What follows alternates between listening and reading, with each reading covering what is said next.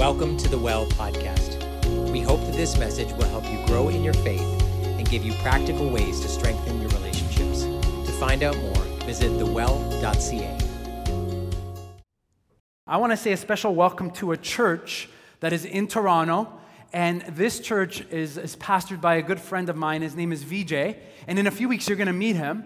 But as we were thinking and praying about this teaching series that we're doing today, this church in Ontario, in Toronto, they wanted to learn with us. So they're actually tuning in right now. People at the Well, everybody at the Well, welcome. We're so happy. I would say let's just say hi to them and welcome them. Yeah. Those are French claps. Those are French claps. I'm bringing the French clapping to them. But everyone at the Well, we are so grateful to do this together. And this is such a special gift for us to know that the topic that we're looking at together with them and with many of you here is a topic that is concerning many churches around Canada and North America. It has to do with something that for years I think we talk about or we maybe hear about, but we never really slow down to think about what it means that we're living in a time where more and more people are disconnected from the story of Jesus, the story of faith, the story of the church.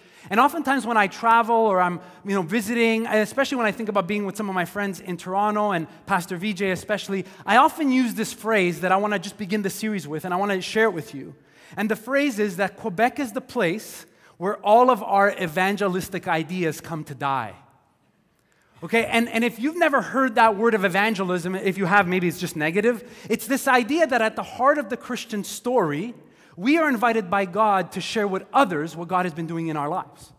I don't know if this ever happened to you. You go to a restaurant, you go somewhere, and it's amazing, and you want to share it with somebody. Something good happens to you, you want to tell them. But after a while, I think in our culture, people don't hear the good part of us wanting to share with them about Jesus. They hear all the painful, weird, strange things they've seen on TV, things that have happened to them, weird experiences they've had with church. And I think we are living at a time where the only way to think about it is we are living at the end of the way we've always thought about evangelism. We are really living at the end, not of God being at work, but at the end of the way we've always thought about sharing about God. At the end of how we used to do it. And one of these things is going to be really hard for us because for many of us, the way we learned about Jesus, the way we learned about God, the way we learned about the Bible is not even going to translate with our kids or with our grandchildren. It's going to be harder than we thought. And if we're not careful, we're going to live in the cycle of, the good old days when we just all walked to church, whatever you hear in your head. And there's people who just live in the good old days. We just went to church and everybody believed the right things. Those days are over. They are so over. And you know what? We can be depressed about that. We can be discouraged about that. Or we can say, God, you have always been with your people when they get serious about sharing with others how much you love them. You've always been with us. And so this is kind of, for me, maybe you feel like an elephant in the room kind of topic. And I was talking to some leaders in the church, and maybe for those of you in Toronto, you'll get this. There's no French translation for elephant in the room. Like, it doesn't really translate. Like, there's words like the king is naked, or the emperor has no clothes. Like, there's ideas like that. But there's no way of saying this is something we all feel, but nobody knows how to really talk about it. I grew up in a context where when I felt this tension of being like, I don't know what I believe. I'm not sure who to talk to about this. I don't think I want to go to church where my parents went to church.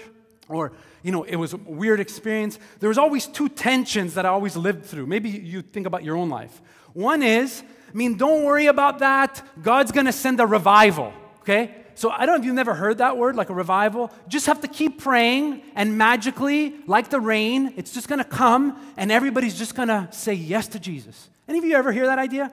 Yeah, maybe some of you have. If you haven't, the Lord has protected you. Okay, so there was that sense, and whenever there was that movement, now we really believe that God has done that in history. That does happen. But I remember these painful moments where people in church talked about this revival, there's going to be a move of God, and every year more and more of my friends left church. So I'm like, something doesn't really connect. And does it grieve anybody that people are leaving? So I had this one tension of just like almost a shortcut prayer revival, or I had the other one, which is always juicier, the rapture, okay? Some of you maybe never heard of that, but it's this idea that in some churches, we're just waiting for God to come back and take us away, Okay, so I lived in this like strange tension. I'm like, we want God to do something amazing, but we want Him to really take us out of here. But we hope He does something amazing, but we hope He takes us out of here. And I was like always living in that tension. I'm like, is anyone else confused about this? Is anyone else confused that our kids or our grandchildren, people we love, people in Quebec are like, we are so done with church and religious people and the Bible. We have a lot of stories. And you know what? Some of those stories are the most painful stories you'll ever hear. One of the most painful things we have to do as we think about this topic is to get honest about the times where we've made it so confusing for people to understand God's love. Where we're the ones who have actually put the hurdles in the way. And so part of this series is I want us to feel that. And no matter where you're watching from, I know you at the well are thinking about this with us. Like, we want to just be open to the fact that in this painful season, Jesus has some good news for us. And the good news is that He's always been with His people when they get serious about this. And getting serious about it means that we're willing to talk about like the elephant in the room. Like if you live in Quebec, and maybe those outside of Quebec don't know this, like on a weekly basis, I get like an update, closing this church down, historic building, turning into a condo. And I'm like, just watching and thinking, okay, what does this mean? And what can we do? Or what is God excited to do through us? Now, what I wanted to do as we start this series is not only celebrate that we're learning with another church, but I also have some questions that I want you to maybe think of, or as I put them up on the screen, I want you to think of a question that you have that maybe makes it hard to talk about this topic. These are just some questions, concerns, things that we're going to talk about in this series, so we hope you stay tuned. That maybe you've thought about, or somebody has asked you a question like that, and you're like, yeah, when people ask me that question, I get nervous because I'm not sure what to say. Like, I'm not sure if that's true, if that's in the Bible, and you run off, and then you're like, I hope God comes back soon. All right. You got it. Okay. So take a look at the screen just at some of the questions or concerns. And maybe this is for you. Isn't it arrogant to think we are right and others are wrong when we share about Jesus? Like, anybody think about that? I'm like, I think about that all the time. Or aren't all religions really the same? Like, why are we doing it? Like, they maybe are. Like, why are we doing this, right? This is a good question. If you don't have that question, you should. I was tricked with the fear of hell to believe. Many people have that. They're like, oh boy. I feel in the room. They're like, oh yeah, that's me, but I won't nod because my family's here and I don't want to talk about this. All right. I don't want to pressure my kids to believe the way I was. Anyone? Whoa. That's a big one. So they're like, you know what? We're just going to let Netflix tell them what to believe. I'll figure it out. I'm just kidding. It's a joke. And Pastor VJ and I were talking about this, and you'll meet him in a few weeks, but this was his question. The last one was really good. How do we share our faith in a way that is not offensive or disrespectful or weird? These are the kinds of questions that are always there. And we never talk about them, one, because it's challenging, or two, we only talk about them in a crisis. I remember years ago, I used to be a pastor on a university campus, and I was mentoring some guys, and we were talking, and over a period of time, one of the guys in the group that I was hanging out with, he started asking me about Buddhism. And I was like, oh, that's kind of interesting. Like, are you in a world religions class? Are you learning about religions? He's like, no, I'm just interested about Buddhism. I'm like, okay. But I kept watching, and it was kind of weird. And I realized he started to hang out with me and with a girl. So I'm like, I said, hey, that nice girl there, are you friends? He goes, maybe. I said, that's cool. And I was just encouraging them. They're on a university campus, whatever. And at one point, he says, hey, I have a question about Buddhism. Buddhism and Christianity, are they kind of the same? And I was like, what are you talking about? He goes, because this girl, like, she's a Buddhist.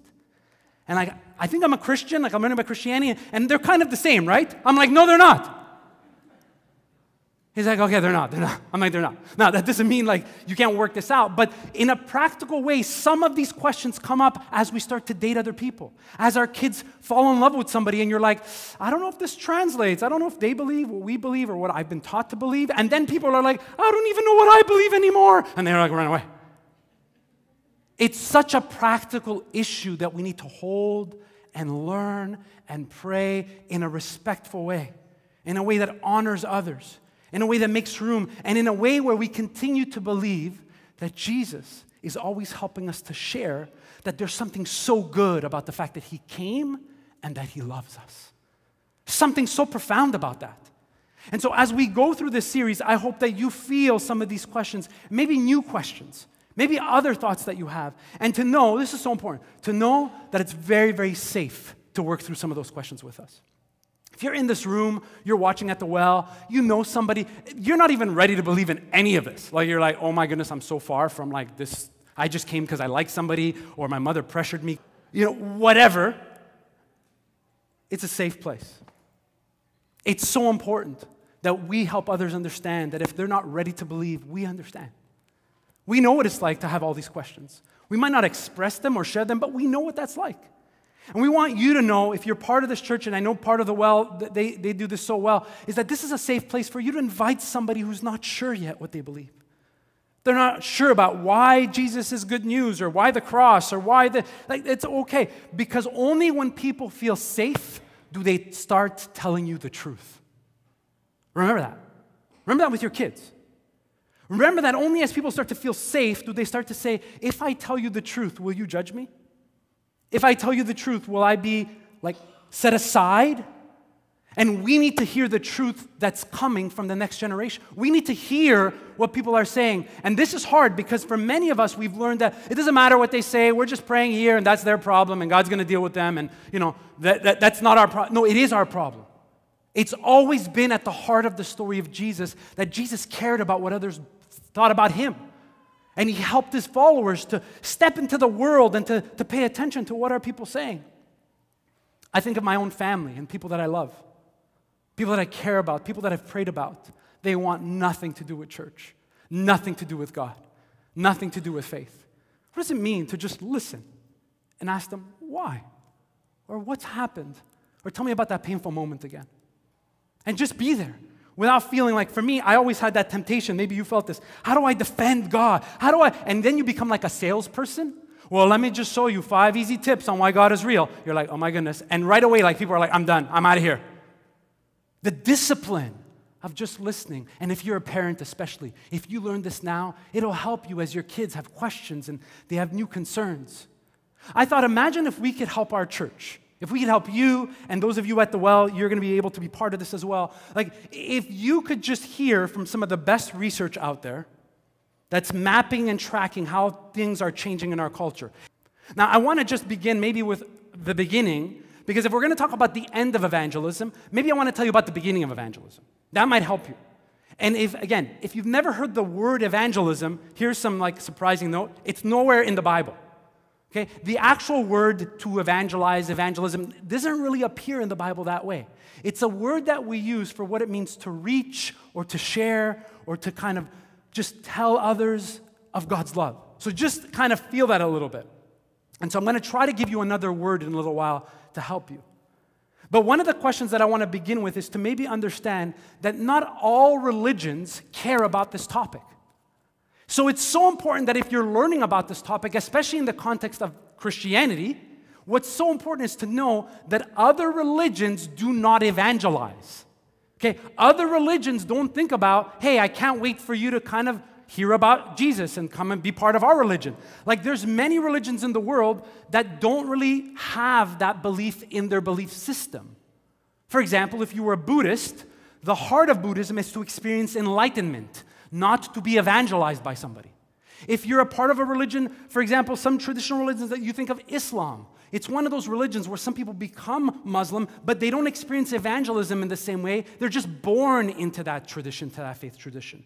So this is a very unique challenge that we feel as Christians. It's kind of on us to think about this differently. And another group of people that you might have heard of who don't think about evangelism like this are the Jewish people. If you're not familiar with the Bible, you might not know this, but the Bible's made up of the New Testament and the Hebrew Old Testament, right? And that's the story of Israel and the story of Jesus and the story of the Jewish people. If you were Jewish in the Bible times, it's very little examples that we have where the Jewish people are going out asking other people if they want to be Jews, if they want to follow Yahweh. You were born into the story of Israel, and that came with covenants, and especially if you were male, circumcision, which were markers that you've been born into the story. There's these ancient prayers in the Bible called the Psalms, and I'm going to read one for you that it's kind of like I think about it often when I think about this idea of what it means that you were born into the story of Israel when you were young. That's what it says. You brought me out of the womb. You made me trust in you, even at my mother's breast. From birth, I was cast on you, and from my mother's womb you have been my God. This is one of the most ancient prayers in the Psalms, where for the Jewish people there was a sense that God had made promises to the people of God, and as kids were born, they were born into this loving family, and they learned about God, and that was it. That was the flow, and that was the pattern. So even as you feel the question, like, aren't all religions all the same? They're not, because most people who think religions are all the same don't know anything about any of the religions. Okay, so just be very careful that you're just not tempted to feel that. And I know why we're tempted to feel that, because we don't want to have a conflict, right? Like, I don't want to fight with my neighbor who says they're another religion. Be like, let me show you how we're right and you're wrong. Nobody wants to do that. But we should understand that religions are just not the same. And one of the ways we learn this right away is when we talk about this topic. So for the Jewish people, there was a sense, all the other nations of the world that are not Jews, God's going to deal with them in his own time. But as for us, we're going to do this. We're going to follow him. We have examples where some people are like, the God of Israel, he's the real deal. Like, we should pay attention to that, right? But they didn't really become Jews. Tracking with me? People at the well, you got this, right? Smart church. I hear they're really, really smart church. Smarter than us, right? Some of you are like, well, I'm not sure. Is them making fun of us? So the Jewish context, it's the beginning of the story. And then Jesus. Jesus shows up. And he's Jewish, and he's part of that story, and he's part of the story of Israel, and he comes to fulfill the great story of Israel, but he starts to do such unique things that nobody expects him to do. He starts to push against the story and to say that God has this beautiful story and plan for the Jewish people, but people who are not Jewish maybe have a place in the story. And people are like, whoa, wait a second. What do you mean? It's about us, and God will figure out all the other people. If they don't turn, they're going to what? Some of you don't know. Okay, right. If they don't turn, they're going to burn. God will deal with them, right? That was the painful. You're like, really? And Jesus starts to use stories, and he starts to use parables. And this is one of my favorite parables that Jesus uses. It's a parable to start to push just the boundaries of, like, what's about to happen next is going to cause you to have to think about what it means that God loves other people the way he loves you. So beautiful. God loves people who think they're unlovable the way he loves you and me. God loves people who think they've messed up their lives so bad that God can never reach them. He loves them as well. God loves those who have such bruised stories that they feel they can never belong. God loves them as well. God cares about those who feel like they've messed up their lives so bad, and he loves them as well. And Jesus starts to come, and Jesus gets in so much trouble when he does this, right? Because he goes to those people who sometimes don't feel like they belong because they're on the outskirts, and Jesus is like, you know what? Instead of going there, let's go see them. And he's like with a person or a group, and he's starting to say things to them. It's a beautiful parable Jesus shares. Let me just read it for you. He says this, no one pours new wine into old wineskins. Otherwise, the new wine will burst the skins. The wine will run out, and the wineskins will be ruined. Makes sense? I know nothing about wine, but it sounds like it makes sense. No, new wine must be poured into new wineskins. And no one, after drinking old wine, wants the new, for they say, the old is better. If you're familiar with the story or the culture of the Bible, you know that Jesus used these kind of stories that everybody would have understood. And he puts his finger on a really big problem in this parable. He says, all of you know that when something new happens, especially with wine, you can't just hope it makes sense with something old. It's like he wants to emphasize that what was old was beautiful and important and part of the ancient story of Israel. None of that was bad. But now as something new is happening, don't try to just push them together or reconcile them in a way where you kind of will almost break both if you miss it. And then he kind of punches you right in the face with the last line. He says, and some of you are just going to be so enamored with the old because you'll keep saying it's so much better. You know anybody like that? Just the good old day. It was better, it was old. If you don't know anybody like that, come and see me after the service. I'm going to introduce you to some of them. Oh, it was so much better. You know why it was better? Because it made sense to us. It was better because it fit. It was better because for many of us, maybe we remember hearing the story of God in a way that connected with us, and we're like, great, I can't wait to tell someone else, and I hope it helps them. And then it doesn't. And you're like, that didn't help at all. No. As Jesus does this, the people who are listening to him realize something new is happening here. Jesus says, I've come and I'm going to fulfill all the story of Israel. But also, as you see, soon something is about to unfold that's going to burst like wine. And it's going to be about what it means that other people will start to hear and understand how much they are loved. And that there's a place for them at the table of God. This is what we're trying to do. This is what we're trying to think about. We're not just trying to trick people into signing a document or, for me, it's like, you better say yes or when you die, who knows what's going to happen. I mean, those are such secondary concerns that we have to think about. As we begin, the end of evangelism helps with thinking about the beginning of evangelism. That Jesus starts to do this. Now, I told you I'd give you another word for maybe thinking about evangelism. And if you're at the well, we often do this here at the 180 and invite you to write something down or take notes or something. But I want you from now on to think about the word evangelism as the word that means good news. That's all it is. Evangelism is a big Bible teacher word that means a special kind of good news. This is so hard for us to connect with, right? Because we live in a world where there's fake news, where there's sad news, where there's bad news, and we're like, okay, let's get straight. Like in the midst of all of this broken world, you want us to keep believing that there's good news? Jesus is like, yes, that's exactly what I want you to believe. That there's not only good news because of how much God loves us, but there's good news because God is at work doing things you never thought He would do. That God is at work in your marriages and in your kids' lives and in your workplace and in our communities, doing things, positioning certain things to create room so other people would be ready to hear about God's love. And I want to tell you something that everybody in the Bible knows that we often forget. And maybe you want to write this down if you're watching online or if you just want to remember this.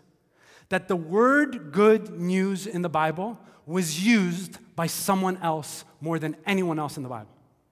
Okay? If you want to think about it this way, is the word good news had a copyright on it. Like a copyright, if somebody else uses it, you could sue them. The word good news was that kind of a word. And the person who used this word with most precision and most kind of energy was the Emperor of Rome. You see a picture of him up here. The first emperor of Rome, and many of the emperors who will come after him, will always use this idea that when they show up somewhere, it's good news for everybody. You know people like that? They're like big shot people. Anyway, nobody knows any of these people? Okay, I know some. They show up and everything, and you can't start the party until they show up. They show up late because everybody has to know they're so special. Some of you are smiling. You know. Don't judge, but you know. Okay, the emperor had a way of making sure that when he showed up somewhere, like imagine he was going to show up at your Mother's Day shindig, right? He would send people in advance to start singing and celebrating. Oh, in about 30 minutes, it's going to be good news. It's like Santa. It's like, what are you talking about? The word good news was always linked to the power of the Emperor of Rome.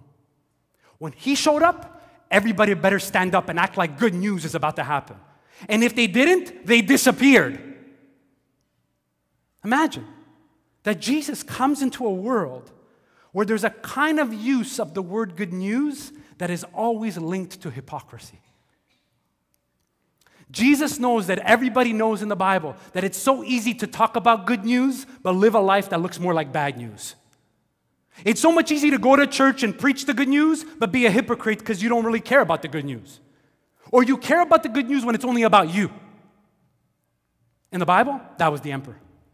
That was the Emperor of Rome. He had a copyright on good news. So it's amazing that the earliest followers of Jesus will be like, when you share with other people, tell them that there's a special understanding of the good news that I bring. It looks very different than the hypocrisy or the pain or the trickery that you've seen around you. Maybe for you this morning, maybe you're listening to this and you feel like you're afraid to give God another chance because somebody talked about good news but act like a hypocrite.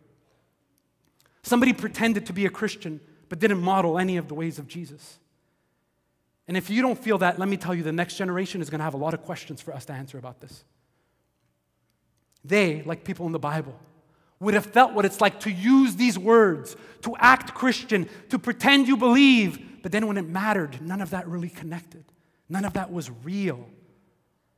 So just I just want to give you the last thought before we just take communion together because they're so connected. It's that Jesus is going to tell his disciples, remember, he's teaching them with parables. He's teaching them to make room and to understand that something new is about to happen.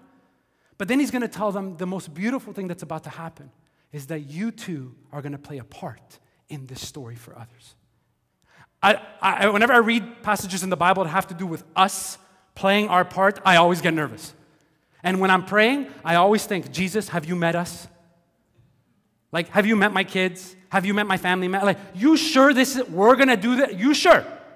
Jesus is like, it's going to be great.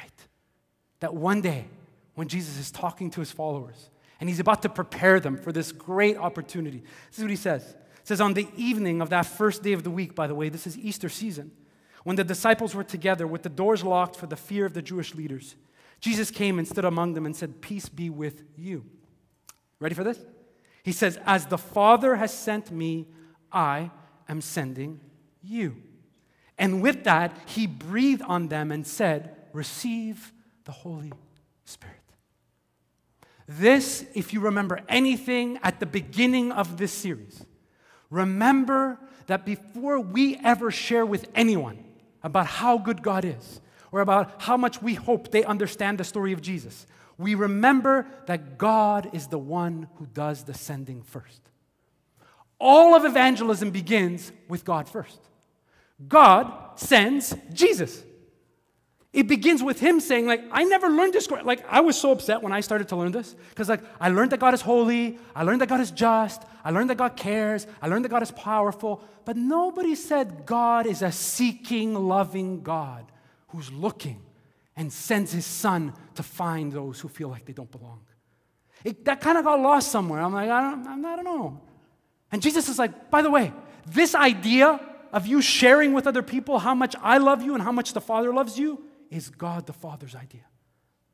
And he decided before you even knew that you were lost, that he would come looking for you. Some of you know this story because I've shared it before. But when our youngest son was about 2 years old, and we lived in Ontario, we basically had a season, it was a weekend, our kids are playing, they're all young, we couldn't find him. He just like, you're in your house, if you're a parent, you have a little baby, they're playing with toys, you put them there, you turn around, you look back, they're not there. And you're like, well, whatever, they're somewhere else, so you start calling for them. And you're like, hey, buddy, where are you? And now they're not nowhere, they're like, oh, they're playing hide and go seek. I love this, I love it, it's great. You're still like holding on to like, I'm gonna put my house on fire. So we're going through the house and we can't find him anywhere. And 1 minute felt like 1 hour. And my wife and I are like, okay, babe, I don't know where he is, but I'm trying to be strong. I'm like, I'm not going to overreact. And she's like, where is he? And she starts to yell. I'm like, forget, we're not going to overreact. We just went to the next level right now. Okay. Like, it was like my neighbor, she was yelling so much that my neighbors came outside. They're like, hey, guys, you okay? And I'm like, listen, we can't find our son. Like, and our backyard was like, there was an opening, so you think of the worst of the worst. Like, he went through the opening into the street. I start running in the middle of the street of my neighborhood. No shoes, yelling for people to help me find my son. To this day, I tell the story and I feel like I'm right there. What would you do if you found out that one of your kids was missing? You would tear the world upside down to find him. Why would you not think that God would do so much more for you? Why would you not think that Jesus is like, I will come and it will be relentless until I find you? People need to know that that's the kind of God that we sing to. People need to know that that's the kind of Jesus we serve. And Jesus says to his followers that, by the way, this was God's idea that I would come so that you would know that you being lost is not the end of your life. And Jesus is like, I came, and then he does it. Right? You're like, no. He does. He goes, hey, by the way, you're going to continue this. Now I'm sending you. And he breathes on them. There's a sense that we're going to need supernatural strength of God to continue what God the Father, God the Son began before we were ever involved. And that we get to share in this story. That we to go and look for ways to say, God, would you just help us to know what it means that we are living at a time where nobody wants to hear this story, and even if they do, they are so confused. So confused. You know what? I have kids, and maybe you have somebody you work with. If you're a boss, you know this. You can send people to do stuff. If you've ever been a business owner or leader, and you're the boss, and you send somebody to go somewhere, they go. If you ask them, go get me a coffee, they go get you a coffee. If you say, do this, it doesn't work on church staff, but I try, right? It doesn't work. I love our staff. I'm kidding. But it's this idea, there's a sentness that comes with a strange control. But then there's a sentness that comes with a shared love. And Jesus says, I now call you friends. You're my friends now. Go and continue what I started. Go and do this. For the next few weeks together, we're going to look and feel and live in some of these practical questions. And can I ask you to pay attention in your heart when maybe you realize that you don't care anymore about those who are not here? That you've stopped praying or caring or trying to be open to learn about what it means that we have a part to play. In a few minutes, we're going to come to the communion table. And for those of you at the well, I know you're going to celebrate communion as well. So I just want you to think about one simple idea, that evangelism or sharing about God's love or living in the truth of this story begins with knowing that God loved us when we were a mess. It begins there. And every time we come to this table, we get a chance to ask God to reveal to us things in our lives that maybe have made us a stumbling block to other people. This is a very simple prayer this morning. That coming to this table is just an invitation for God to say, hey, there's areas in your life that when people see you, they don't connect your life with God's love. They don't. That we get a chance to kind of come and ask God to forgive us and to remind us that what He's calling us to do is only possible because of the power of the Holy Spirit. The Holy Spirit breathes on the disciples, and they're going to go now. They're about to go out, and they have no idea. Wait till they find out that they have to learn French and English and all these other languages. Just wait. They have no idea how difficult it's going to be. But Jesus says, it's so great that you're going to experience what it's like to go and continue what you've seen me do. It's one of the most beautiful things that we get to celebrate and be a part of. And it happens in these profound moments when we get honest to say, God, are there areas in my life that will keep me from doing what you've called me to do?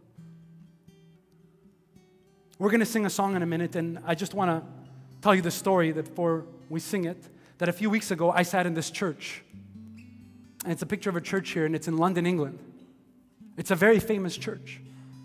Bev and I, and actually VJ and some of the leaders across Canada sat in that church. That's the church that a famous preacher called John Newton would preach in.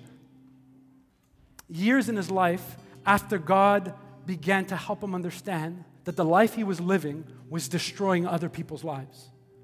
John Newton was a famous captain of a ship, and he was involved for years in the slave trade and across the world. And at times he realized that there was people who were being used as slaves, and some people were fine with that, and for a long time he was fine with that, and it just hit him one day that it would be unacceptable to be involved in such a horrible thing. And over time, God started to work on his heart where he realized, I'm the problem.